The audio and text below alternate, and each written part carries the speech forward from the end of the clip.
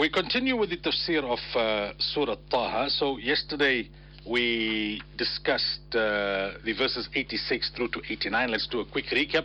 أعوذ بالله من الشيطان الرجيم بسم الله الرحمن الرحيم فرجع موسى إلى قومه غضبان أسفا. Musa عليه الصلاة والسلام then returned to his people filled with anger and sorrowful.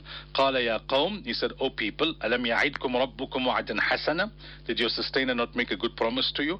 أفطال عليكم العهد? Did the stipulated time get too long for you? The 30 or 40 days that I was away? أم أردتم أن يحل عليكم غضب من ربكم فأخلفتم موعدي? Or did you want that the anger of your sustainer befalls you? Meaning, did you do it intentionally, knowing exactly what you were doing? Is it for this reason that you broke my promise? Because Musa alayhi salam told them, Allah is calling me to the mountain, I'm going to receive the Torah, and they promised to follow the Torah and to remain steadfast in the obedience of Musa alayhi salam. They responded, ما أخلفنا موعدك بملكنا, we did not break your promise by our own choice, ولكننا حملنا أوزارا من زينة القوم فقذفناها فكذلك ألقى السامري. But we were made to carry a heavy weight of ornaments belonging to Pharaoh's people. We then cast them into the fire, and likewise Samiri molded it. So, interestingly, the scholars write, they realized it was impermissible for them to keep the jewelry that they took from the corpse, and they adhered to that ruling, but then they did not adhere to the greater ruling that it's not permissible to worship idols. فأخرج لهم عجلا جسدا له خوار فقالوا هذا إلهكم وإله موسى فنسي. Samiri then produced for them a calf, a mere body which had the sound of a cow, and they then began saying, this is your God and the God of Musa, and Musa has forgotten. And Allah concludes the ruku by saying, أَفَلَا يَرَوْنَ أَلَّا يَرْجِعَ إِلَيْهِمْ قَوْلًا. Do they not see that he does not even reply to anything that they say? This lifeless stone, you know. وَلَا يَمْلِكُ لَهُمْ ضَرًّا وَلَا نَفْعًا. And he does not have the power to harm or to benefit. So we went into the details who Samiri was and how he got that calf to make a sound, etc. Now we commence the next ruku number 5 of Surah Taha, verse 90. Allah Tabaraka wa Ta'ala now talks about the interaction between Musa alayhi salam and his brother Harun, whom he had left in his place.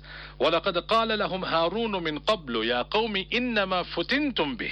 Harun alayhi salatu wasalam had said to them before, O people, you have been misled by this calf. He had cautioned them. This is wrong what you're doing, this idol worship. وَإِنَّ رَبَّكُمُ الرَّحْمَنُ. Your sustainer is only the merciful, Allah. فَاتَّبِعُونِي. Follow me. وَأَطِيعُوا أَمْرِي. Follow my path and obey my order.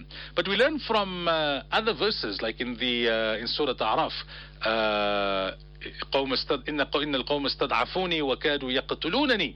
Harun alayhi salam said to Musa alayhi salam, you know, they constrained me and they wanted to even kill me. So I tried to play the role of your deputy, and I'm a Nabi also, but they didn't want to listen. قالوا لن نبرح عليه عاكفين حتى يرجع إلينا موسى. They said we will remain devoted to it until Musa alayhi salatu wasalam returns to us. So the scholars write that Harun alayhi salam, 12,000 people listened to him and they did not worship the calf. Then there was a group who said, no, we will worship until Musa alayhi salam comes and tells us no. And then there was a very defiant group who said, no, we will worship and we are sure Musa alayhi salam will come and endorse what we are doing. So Musa alayhi salam says, قَالَ يَا هَارُونُ مَا مَنَعَكَ إِذْ رَأَيْتَهُمْ ضَلُّوا. Musa alayhi salam said, O Harun, what stopped you when you saw them going astray? أَلَّا تَتَّبِعَنْ. That you did not come after me. أَفَعَصَيْتَ أَمْرِي. Have you disobeyed my order? Why is it that you did not either fight them for worshipping idols or leave them and come to me to the mountain? Did you go against my instruction? Musa alayhi salatu wasalam was younger in age but senior in terms of being a Nabi. So Harun alayhi salatu wasalam explained, قَالَ يَبْنَ O my mother's son. Calling him as my mother's son was to, effect within him compassion. لَا تَأْخُذْ بِلِحْيَتِي وَلَا بِرَأْسِي. Seize me not by my beard nor my head. In frustration, Musa alayhi salam had put down the tablets on which the Torah was written, and the tablets had broken somewhat, and he had grabbed the beard and the head of Harun alayhi salam, because it was such a serious thing, worshipping idols. And then Harun alayhi salam gave his explanation, إِنِّي خَشِيتُ أَن تَقُولَ فَرَّقْتَ بَيْنَ بَنِي إِسْرَائِيلَ وَلَمْ تَرْقُبْ قَوْلِي. I fear that you will say you caused friction among the Banu Israel and you did not listen to my words. Musa alayhi salam, when he left him, told him, as we learned in Surah Araf, that keep people united, keep things on track. So Harun alayhi salam said, look, I was in a dilemma.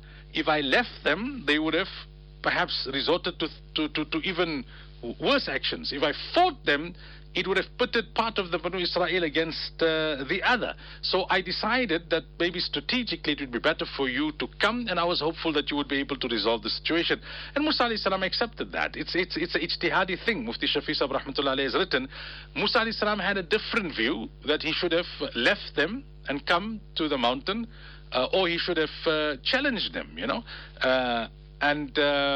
Harun alayhi salam took a more strategic decision, and both were correct in their own rationale and thinking, and that is how it is when it comes to when you apply your mind, when they say you make ijtihad.